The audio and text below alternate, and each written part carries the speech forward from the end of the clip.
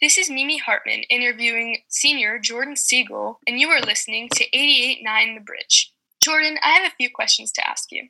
Would that be okay? Sounds great. Will you be attending four-year college next year? If so, which college?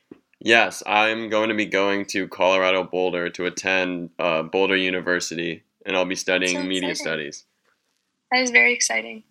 What will you miss most about Mercer Island?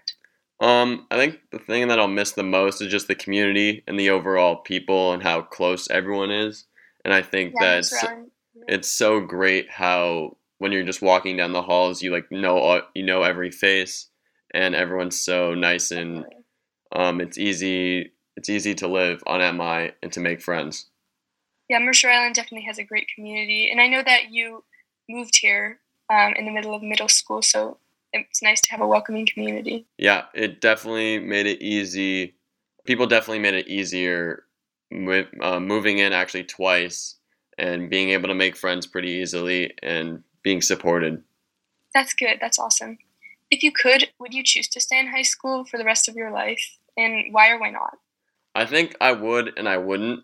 The reason I would was because then I would never grow up and I'd be able to live that high school life forever, which sounds fun when Oh, you think about nice. it, but realistically, you want to grow up. And I think I want to grow up just to explore other options, see new places, meet new people, have new stories to tell, like go out adventure and go see the rest of the world.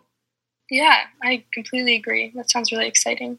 What are you most excited for next year, though? I think just like what I was talking about before, I just think meeting new people, trying new things, being in a different city than Mercer Island. Yeah, and I also am very excited to learn and see what college is about and yeah. That's awesome. Well, that's it for today. We interviewed senior Jordan Siegel. This is Mimi Hartman speaking, and you are listening to 88.9 The Bridge.